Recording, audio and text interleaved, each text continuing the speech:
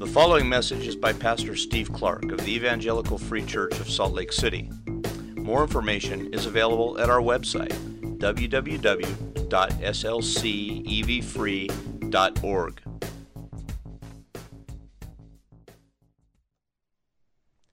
Father, as we sing that song about Christ being provided as soul satisfaction and a great treasure to us, we say thank you and ask that you would make that increasingly felt as the truth it is.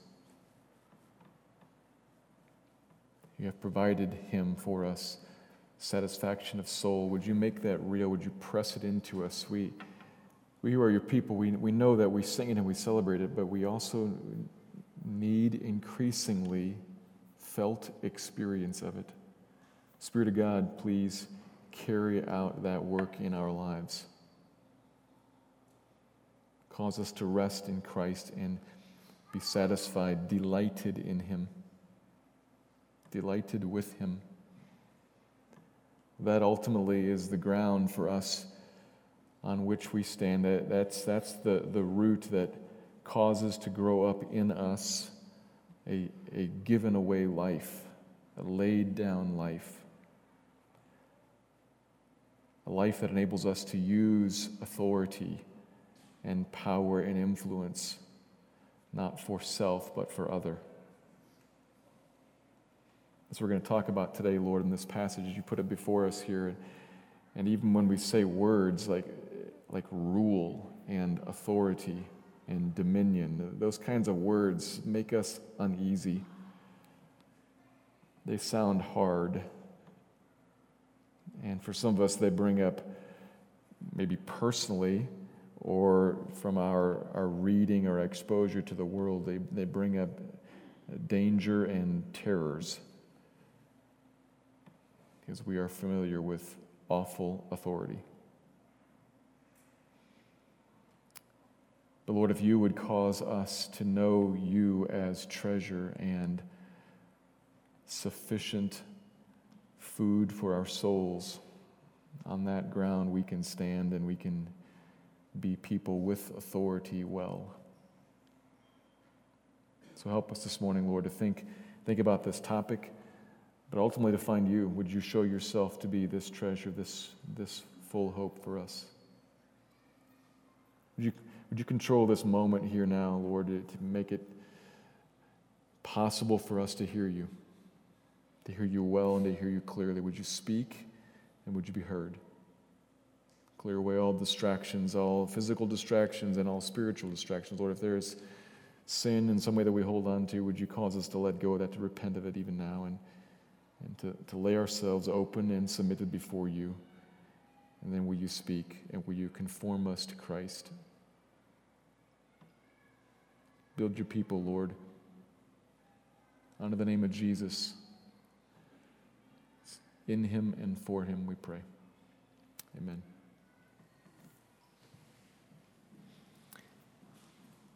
We turn our attention this morning to Luke chapter 22. We were last in this chapter 2 weeks ago, listening along as Jesus explains the Passover meal in relationship to his coming death. At this point in the Gospel of Luke, Jesus and all these massive crowds we've been seeing are gathered in Jerusalem because, as we found out, it's the time of the Passover feast. They've come to celebrate the Passover, which was set up by God and was to be celebrated regularly as a reminder of how long ago, way back long ago in Egypt, God had acted to deliver his people out of bondage there. He told his people through Moses that he was about to bring the 10th and final great plague against Egypt as judgment, and to kill all the firstborn of the land except ones who listened to his provision. He told Moses to tell the people to kill a firstborn, a lamb, not the firstborn son. To kill a lamb instead and put its blood on the doorframe of the house, and to hide behind that blood, behind that door. And then when God came in judgment against the land, he would see the blood and would pass over those who were behind it, and his wrath would skip them, and they would be delivered from judgment, out from judgment, and delivered instead into a sure covenant of promise. Year by year, they recalled that in this feast, and then along comes Jesus. And as he sits with his disciples and leads them through this meal, this celebratory meal, towards the end, he begins to tie the elements to himself. To summarize, what he's saying is that the Passover and the Passover lamb always was about me. Long, long ago, God set up something that was a pointer towards Jesus, the great Passover lamb who's about to be sacrificed. His blood offered up in place of those who trust him. Hiding behind his blood, the wrath of God can and will pass over people. They'll be delivered into life. That is coming up. This is on Thursday. That's coming up tomorrow. The sacrifice of the Passover lamb. And it's coming up because he's been betrayed, as he knows and points out. Judas has gone and has sold him to the Jewish leadership. They have a plan in motion.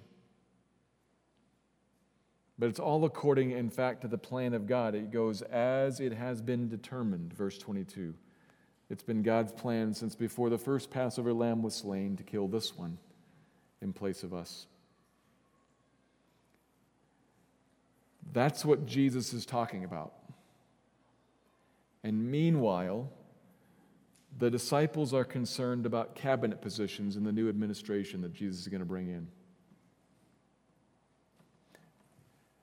There is a significant disconnect as we move into verse 24, our passage for today. Jesus is over here talking about all that I was just summarizing, and the disciples are, in a sense, saying, yeah. Meanwhile, who's going to be Secretary of State? That's great. What about the roles?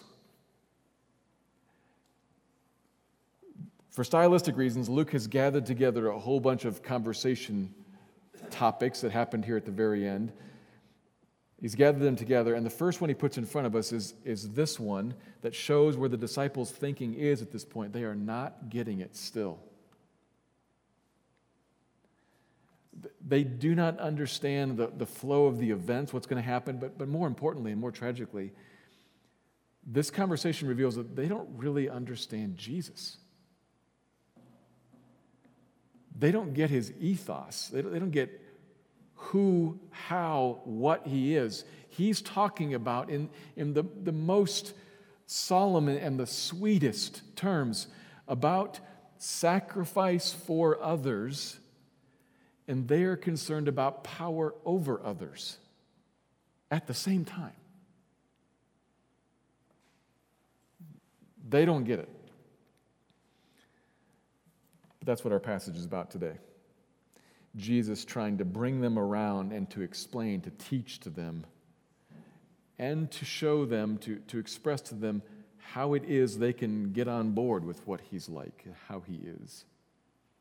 So we're going to look at today. Let me read verses 24 to 34 and then draw out two observations that Jesus makes about leadership. Leadership like he leads. So this is Luke 22, beginning in verse 24. A dispute also arose among them as to which of them was to be regarded as the greatest. And he said to them, "The kings of the Gentiles exercise lordship over them, and those in authority over them are called benefactors. But not so with you. Rather, let the greatest among you become as the youngest, and the leader as one who serves. For who is the greater, one who reclines at table or the one who serves? Is it not the one who reclines at table? But I am among you as the one who serves. You are those who have stayed with me in my trials, and I assign to you, as my Father assigned to me, a kingdom, that you may eat and drink at my table in my kingdom, and sit on thrones judging the 12 tribes of Israel. Simon, Simon, behold, Satan has demanded to have you, that he might sift you like wheat. But I have prayed for you that your faith may not fail. When you have turned again, strengthen your brothers." Peter said to him, "Lord, I'm ready to go with you both to prison and to death." And Jesus said, "I tell you, Peter, the rooster will not crow this day until you deny 3 times that you know me." Stop there. 2 observations, and here's the first, really the foundational one, the most important one. In God's kingdom, authority is expressed as servant leadership. In God's kingdom, authority is expressed as servant leadership. Verse 24 begins with a dispute. An actual argument arose among them. The contrast must be felt. Jesus is talking about one thing, and they are arguing about something else. About who's going to be greatest. Not great as in really good or excellent, but great as in highest, as in most exalted. When Christ sets up the future kingdom, which one of them is going to be regarded by people as most highly honored, as most important, as most powerful? That's what they're concerned about. And Jesus says, you are thinking like the kings of the Gentiles. Like non-believers is what he means by Gentiles, non-believers. What you're arguing about is how they think, how non-believing rulers are. They exert lordship over people. And they accept and love to accept the honorary titles that others give them. They love to be called benefactor. They love to be called your highness, your honor. That's how authority works in the world. People in charge wield authority, and it is felt as they establish one up, one down. They establish in charge and in submission, and they use the authority that they have to gather from people benefit for themselves and honor and glory for themselves, and require people who are beneath to give it. That's how they work. That's how it works. Not so with you. Verse 26. Now, Jesus is talking to the disciples here, who eventually, along with Judas's replacement, we don't get in this account where Judas departs. We know at some point in this evening he leaves, but he's talking here to the 11 faithful disciples, and eventually with Judas's replacement, they are going to be the 12 apostles, the lead authorities of the church. This unique 12. Never replaced by anybody else, because the requirement was they had to be eyewitnesses of all that Jesus went through. He's talking to them first and specifically. So what we're going to see here is first and specifically about them, but we keep thinking about it, we're going to see that by logical extension of the argument, this applies to every Christian who is in some position of authority or leadership. It kind of teaches us how to use authority and leadership. But it's first about the apostles. You aren't to be like the kings of the Gentiles, he says. Instead, leaders in the kingdom, you guys, let the greatest among you become as the youngest, as the least, and the leader as one who serves. So the two sets of contrasts, and it's easy to see what those contrasts are. Greater and younger, one of least significance, a ruler and someone who's not a ruler, a servant. Those contrasts are easy to see. It's the as that's kind of the tricky part. Jesus is not saying literally one becomes the other. That's what you are to do. Rather, one becomes as the other. You remain the one, but you do so as, or in a manner that resembles the other. That's the point, which he then goes on to illustrate. At a table, who's the greatest? The one who's reclined. They would eat a feast reclined, usually leaning on one elbow and eating with the other hand. So the people who are reclined are actually the ones who are dining. The ones who recline, or the one who is serving, the servant, bringing the food, clearing the dishes. Which one's greater? Obviously the one who's reclined. But how am I among you? I'm among you as one who serves. He doesn't cease to be the Lord. He doesn't cease to be the king of the kingdom. He remains great. He remains the greatest. He is the greatest, however, who has become as the least in his attitude and his behavior. His words, he is lowly and gentle and humble of heart. This is God the Son, who did not regard that right to be counted as God, to be seen as God, to be honored and spoken of as God, to be obeyed as God, to be reverenced as God. He did not regard that right as something to be grasped onto and always demanded, but instead was willing to set that aside and become as a servant who is going to be even submitted unto death.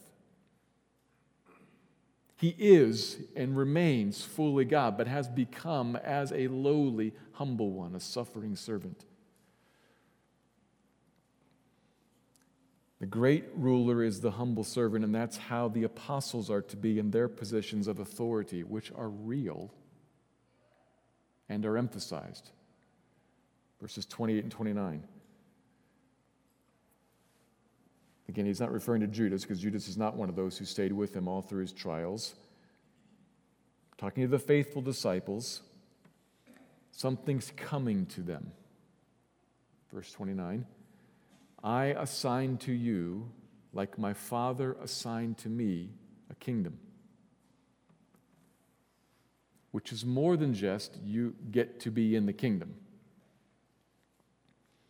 To assign a kingdom is a bit like, think of a general in the army saying to a colonel in the army, I assign to you a regiment. I give to you, I assign to you a regiment to command. That's what he means. Not to be in, but to command it, to lead it, to be in charge of it. That is now your job. Jesus is giving them a kingdom to lead, to rule as their job. Another way to render it might be, I confer on you the right and responsibility to rule the kingdom. Just like it was conferred on me. I'm to rule the kingdom, and I'm calling you to rule it with me, under me. And grammatically, he means to say that's happening now and in an ongoing sense. You now have a job. You have a role to rule, sit at my table, and eventually to judge the people of God. So the authority is real. Christ and his appointed apostles are very much in authority in the kingdom. He is not conferring on them assignment to some sort of an egalitarian community where no one's in charge. They're to rule. And when we extend this and think about the rest of the New Testament, we see actually there are other people called to rule in the church also. Other leaders, other human beings. Now, are we all people? Of course, yes. Are we all sheep? Yes, of course. But some are also shepherds. The great shepherd is under shepherd the apostles, and then the apostles speak about other under-shepherds, pastors and elders in churches. And as Hebrews 13 says, they will give an account for that leadership. It's an assigned role from God that they, leaders, pastors, elders, will give an account to God for. Give an account to God for. That means it's real. Authority is real, and it is emphasized here. But it's not the main point. Jesus' main point in this passage is not to tell them that they are to be in charge. If you remember, they're already arguing about who's going to get to be most in charge. Authority is real, and he does say that, but the point is that the emphasis he's giving is how they are to be in charge. They are to lead as servants, to express authority as servant leaders, seeking to use what power they have been given, not for themselves, but for others in the kingdom, like Jesus. Like the great shepherd, so also the under-shepherds. This is the nature of true kingdom leadership. This is how Christ-like leaders express authority. Towards what end they express authority. They do not run from the authority, they embrace it, they express it, and they express it in this manner towards this end, to bless, to actively love by doing good to others. Particularly to paraphrase how Paul describes his ministry amongst the Corinthians in 2 Corinthians chapter 1, paraphrasing this, Paul says, I don't lord over you. Instead, I work with you for your joy. Paul's quite clear on his authority, but he says, I use that authority not to lord over and to rule like the Gentile kings, but instead to work with you for your joy, meaning for your joy in God. As servants of you, as servants of other people in the name of Christ, this is what he calls his apostles to, and by extension of this principle, to all who lead in the church, all Christians, all members of the kingdom, period. Think about this. What pastor or elder can say, that's what Christ was like, leading as a servant leader. That's what the apostles are supposed to be like, but I'm okay with being like the Gentile kings, using this authority that I have to serve myself. What church leader can say that? None, obviously. What husband can say that? What parent can say that? Yes, I understand. Christ, servant leader, apostle, servant leader, pastors, elders, servant leader. Not me, though. I've been placed in a headship position to bless myself. And number one job is to make sure these kids honor me. Make sure this wife respects and obeys and lifts up me. What husband can say that? What parent can say that?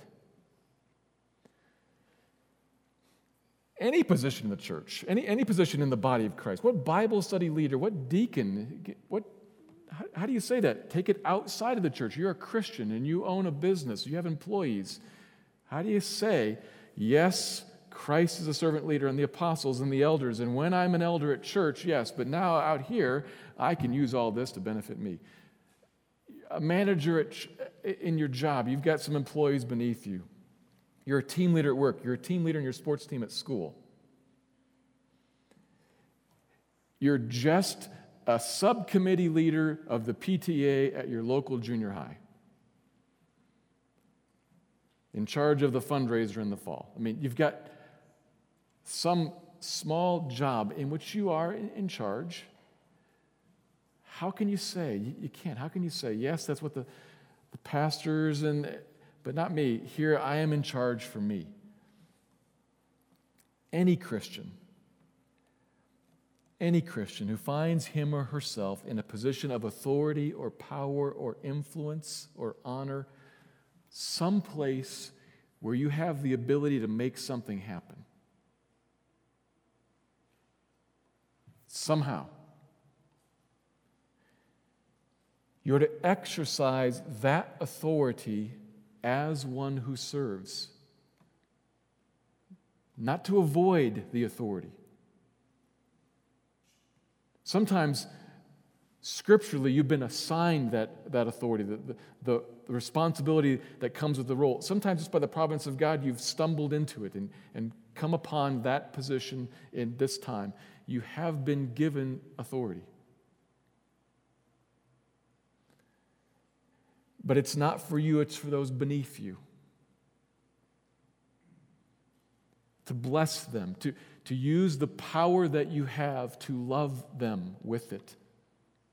To work things so that they are blessing to others beneath you. This is the answer, right? What we have here is the answer to the world's problem with power. Why do words like rule and dominion and command make us a little uneasy?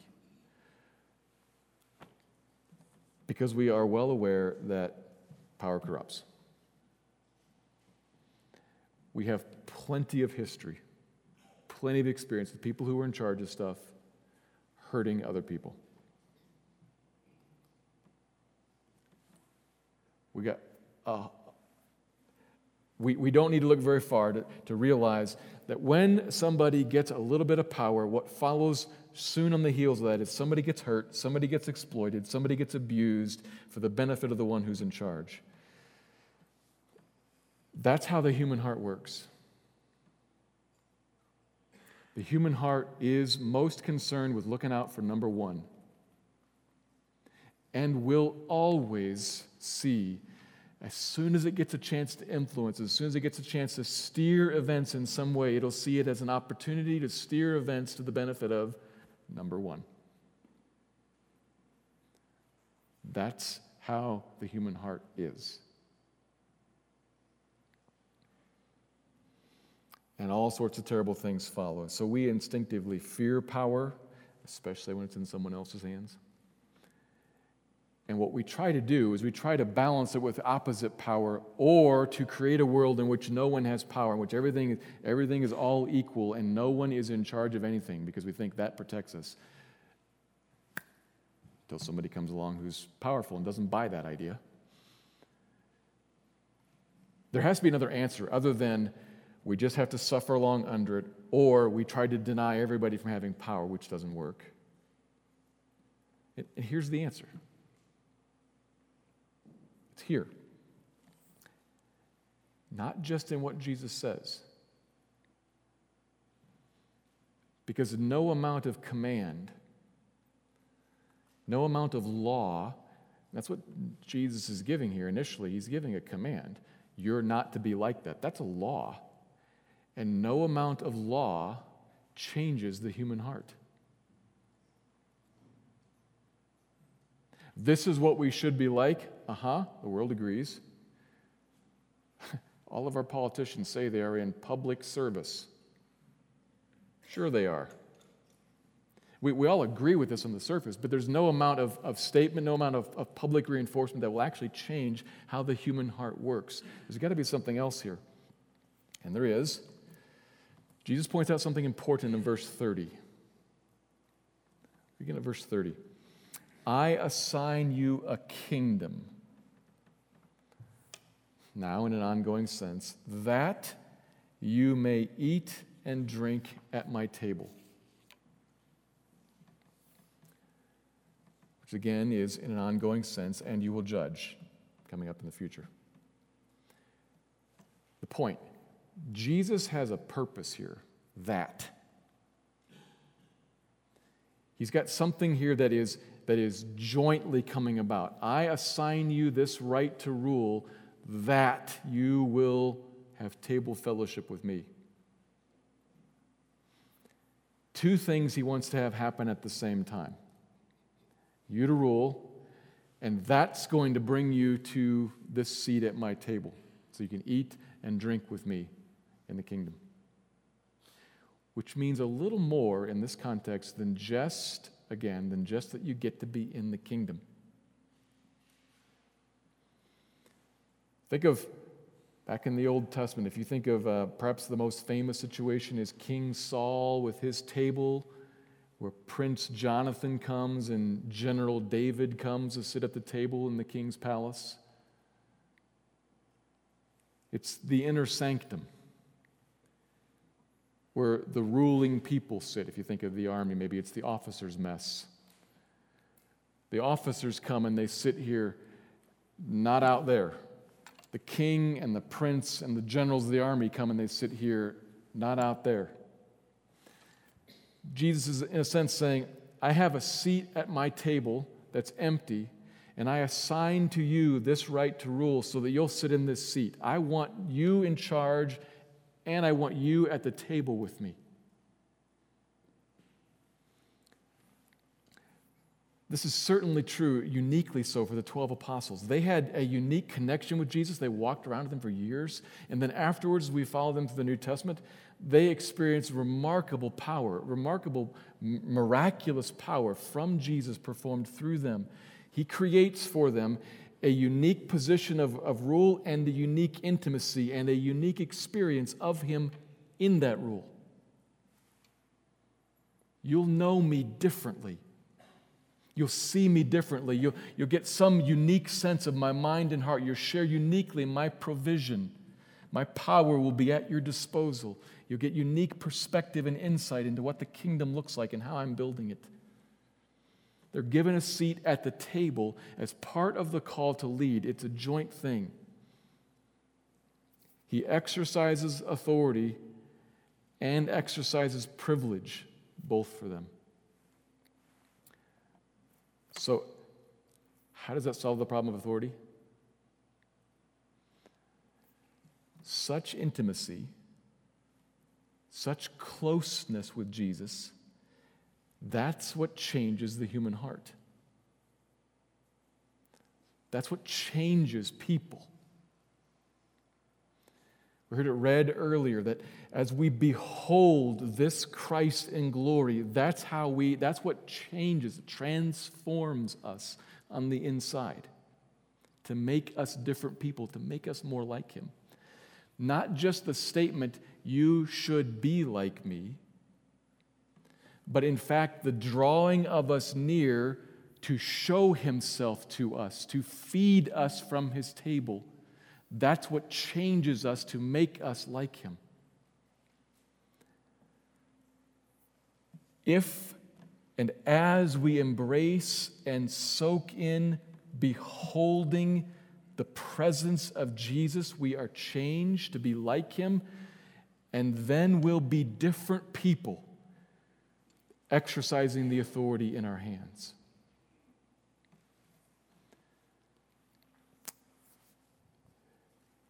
We'll find if the human heart is first bent to look out for number one, what you find is two sweet things when you sit and you soak in the presence of Jesus. First of all, you find out, I am not actually number one. He is. And I marvel at that. But then secondly, if I'm number two, I find that all my needs are actually met by him. I don't need to use my power to come and gather in a life from them all. I have a life that I can give away to those he has put me in authority over. I can serve them because I am plenty satisfied. I'm full. I'm okay. I'm secure. I've got a seat at this table and I'm never going to be sent out.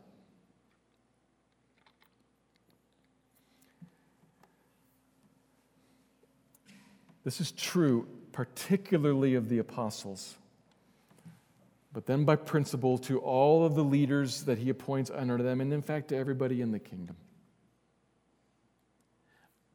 I do think, this is impossible to quantify, but I do think that as he calls people into leadership positions, he does give them all now a unique,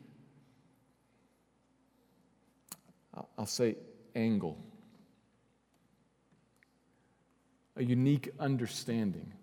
There is something different that seems to me, and I can't put my finger on a passage about this, but it just seems to me, is all I can say, that when he calls us to positions, just like with these apostles, he also calls us to a unique and different sort of intimacy with him.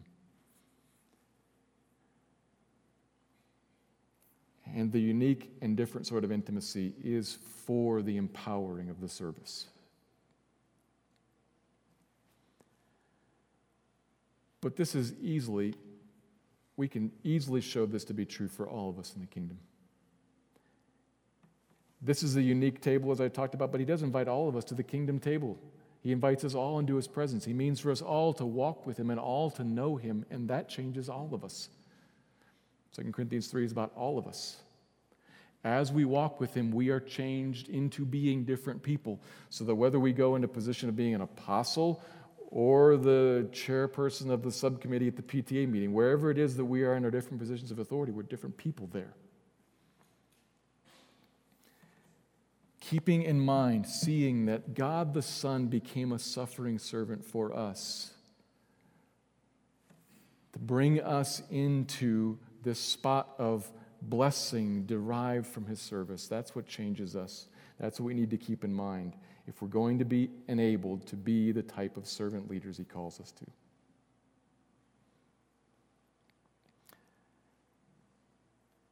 But that is hard to keep in view, especially when things seem to be going poorly. Which takes us to the second point.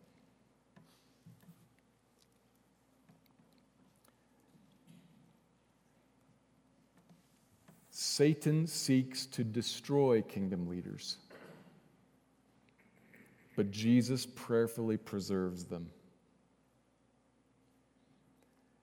Satan seeks to destroy kingdom leaders, but Jesus prayerfully preserves them.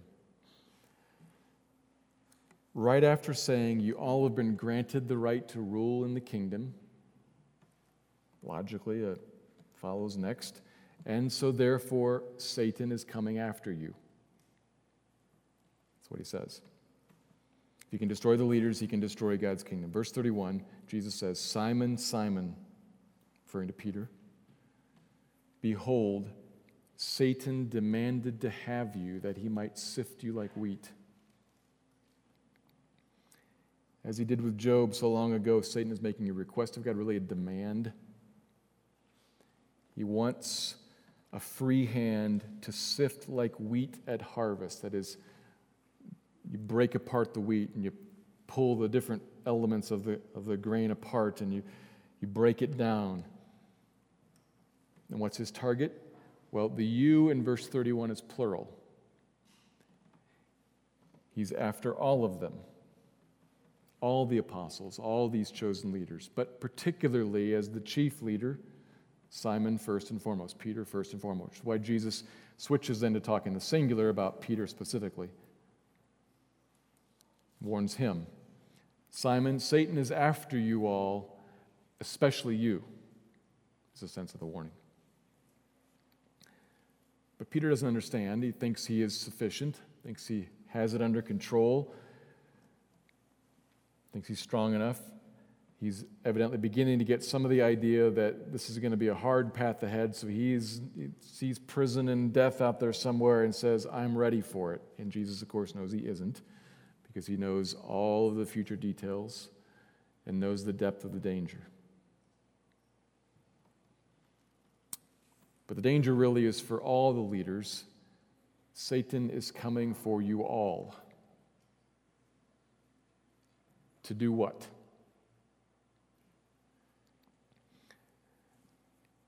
Any and everything he can towards a particular goal. And it's worth noting the particular goal, because we can then work in reverse from that. We can realize this is what's important. You realize what he's really after, then you can realize what you need to really defend and pay attention to. Will he attack their health? Maybe. But that's not the ultimate goal, because health and sickness is not ultimate. Will he attack their sustenance, their food and their jobs? Maybe. But again, not just for that sake. Will he attack their family members? Sure, okay, probably. He did all of that with Job. Those were all of his targets with Job. Those will be his targets with other leaders in the church. But towards what ultimate purpose? Not just because he wanted to kill Job's kids, but because he wanted to get Job to think that God has done him wrong, and that his life wasn't secure and wasn't good with God, and therefore to abandon God. In other words, to make Job distrust God. Satan is not just out to break our bodies or our bank accounts. He seeks to destroy our faith, because that would be true destruction. That would destroy us because it would cut us off from real life. You can commune with God while deathly ill. You can get into heaven without any money, but you can't know God and you can't walk with God and you can't derive joy and power from God and you can't live with God forever without faith in Christ. You cannot live, but will instead perish without heart dependence on, trust of, faith in Christ. That's what's supremely vital, and that's what Satan is after. And the threat against the stuff in our lives is just a means to that vital end. Get this, Satan banks on our poor theology. Satan banks on us thinking, if I do the right thing, then God will reward me and bless me. He thinks we think like that. And so he reasons that if he can afflict us in some way while we are doing the right thing, it'll look like God is a liar. Follow that. The only way it looks like God's a liar is if I've already mistakenly believed when I do the right thing, God said He'd bless me. That's wrong. Do you believe that? A whole bunch of people do, and Satan banks on it. When I do the right thing, God said He'd bless me. I'm doing the right thing, and I lost my job, and I got cancer, and my kids abandoned me, and one of them died in a car accident. God's a liar. That's Satan's game plan.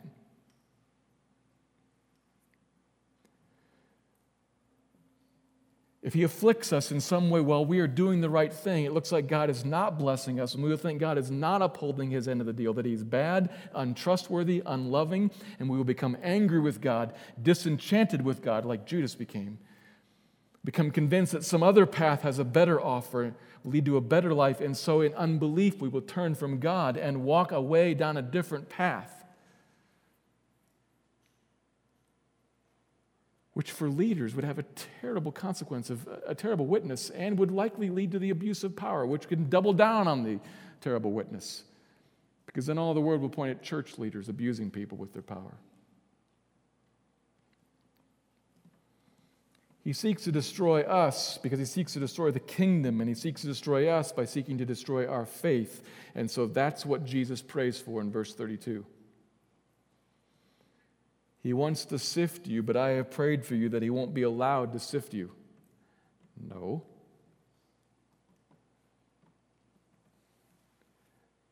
He wants to sift you, but I have prayed that your faith may not fail. He does not ask that Satan's sifting be thwarted or stopped or pulled up short. He does not ask that the Father forbid us from ever experiencing illness, that He'll keep Satan from causing job loss, or He'll keep Satan from causing our marriage to fall apart or a loved one to be gone. No, that's not what He prays for.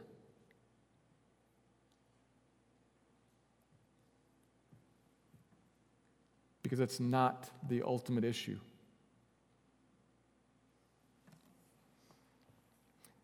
I've prayed that as he attacks and as he picks you apart, that in the midst of that, your faith will not fail. That's what Jesus prayed for, and Jesus' prayers are always heard. That's the good news.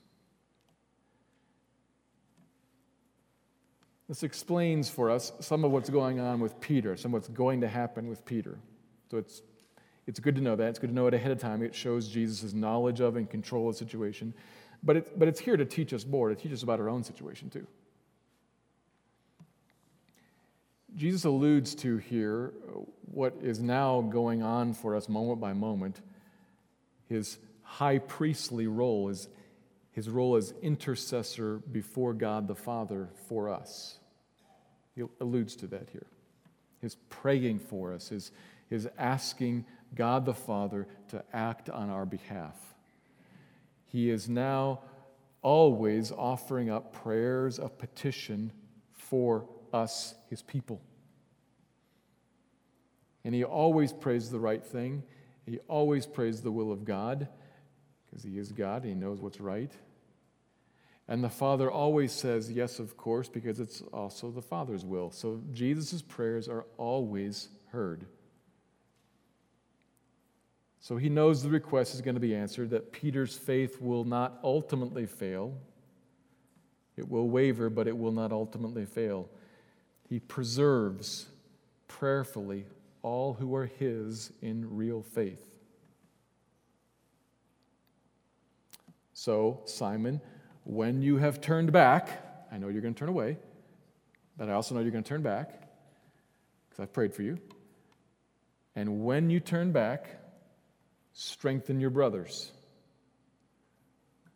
Strengthen them with what you've learned and come to see more sweetly through the fire of attack and temptation. Peter comes out the other side of this, if you know the story. Peter comes out the other side of this humbled, more aware of his own weakness, and more aware of the sweetness of being accepted by Jesus.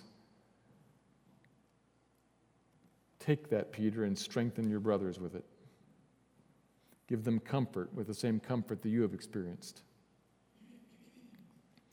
Gives us some idea, perhaps, of why it is that Satan is allowed to sift, why Jesus doesn't pray to stop the sifting, because it's used of God to change us.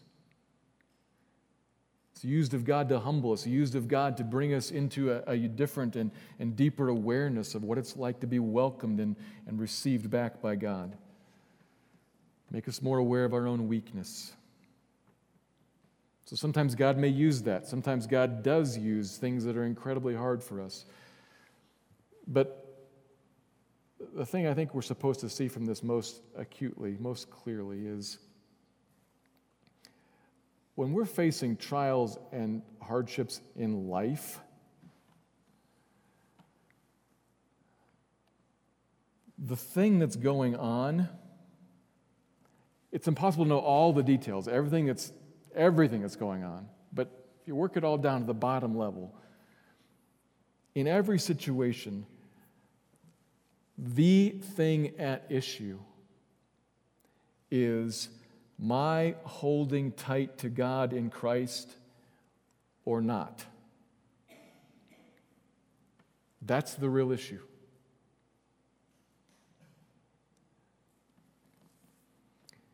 Yes, I need a job.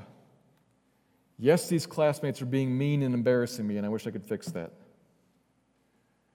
Yes, my health is a concern. Yes. But most important, beneath that, what is most at issue here is whether or not I will continue to rest content in Christ.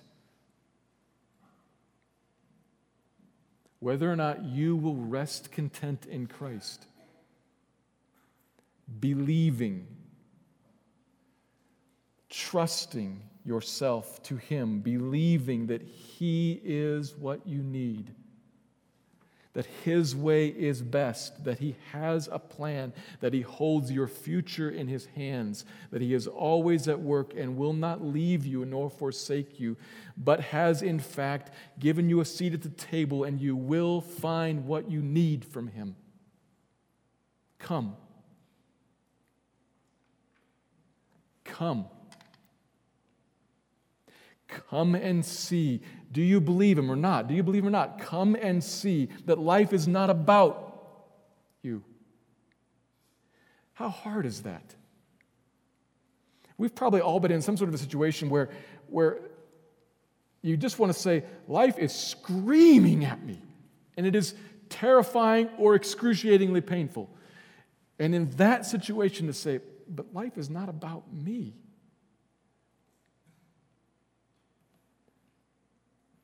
It's about Him. That's true.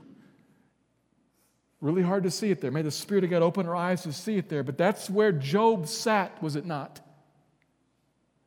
In ashes, covered in sores, with his family dead, and his very own wife. Curse God and die. No.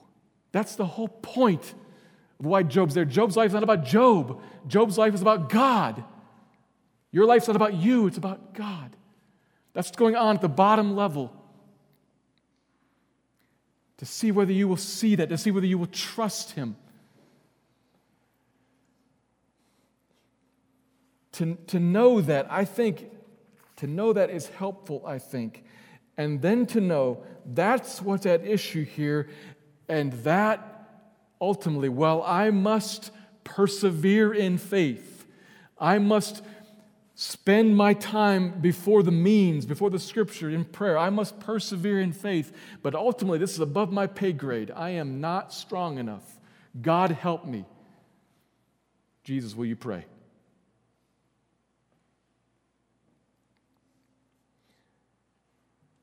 In the face of this kind of attack, we are fools to think we are evenly matched. But we should be comforted to know that the one who's in us is greater than the other one. And to sit before Him and say, Jesus, I believe, but help my unbelief. Will you help, please? Will you open my eyes, because I cannot see through this darkness. I cannot see through this pain. I cannot hear through the screaming. I cannot help, please.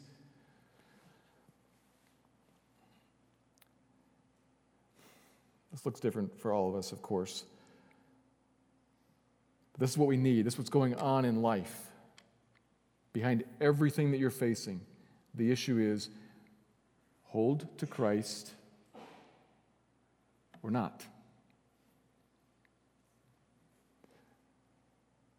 So I can exhort you, persevere. But in saying that, what I want to be clear that I'm saying is persevere in crying out to Jesus to preserve you.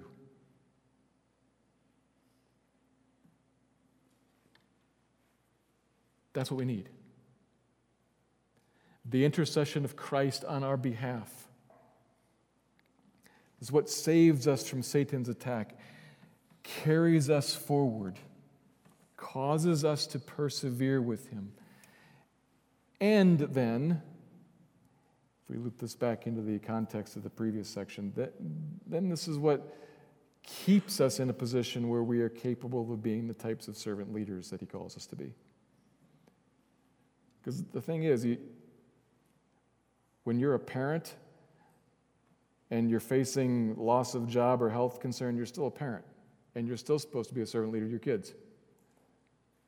When you're a husband, when you're a church leader, when you're a whatever you are, when you're facing the struggle and the trial that doesn't give you a free pass to now not serve others, still called to do that. That only is going to come as you see Christ, and that's only going to come as Christ praying for you opens your eyes. This is our need. So that's what I'm going to pray for now. That He will preserve us, all of us, and in particular then that He will feed us so that we will be people changed to be like Him. Servant leaders where He calls us. Let me pray.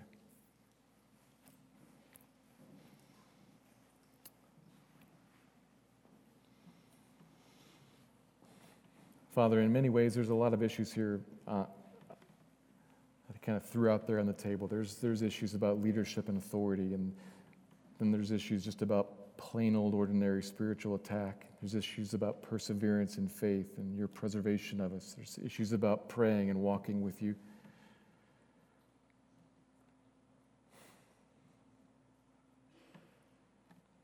What does each person need, Father? You know. So we ask you now, would you please, to each one of your people here, would you please minister to them personally?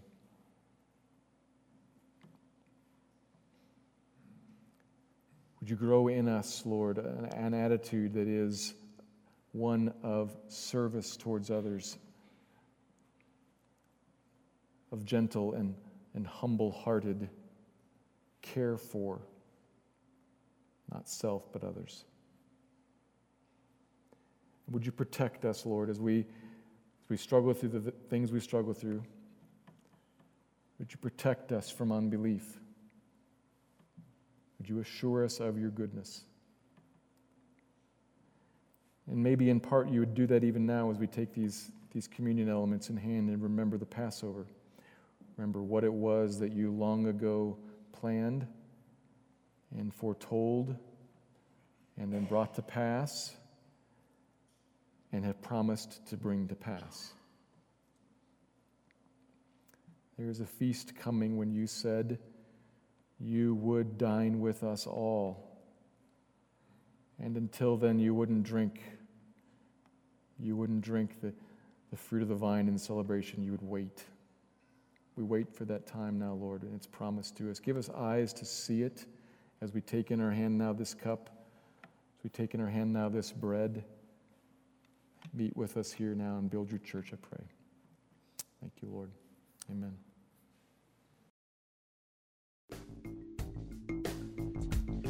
Thank you for listening to this message by Pastor Steve Clark of the Evangelical Free Church of Salt Lake City in Salt Lake City, Utah.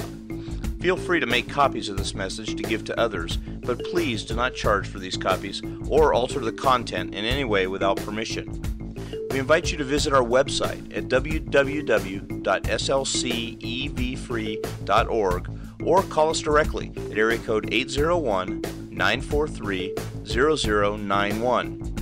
Our mailing address is Evangelical Free Church of Salt Lake City, 6515 South Lion Lane, Salt Lake City, Utah, 84121.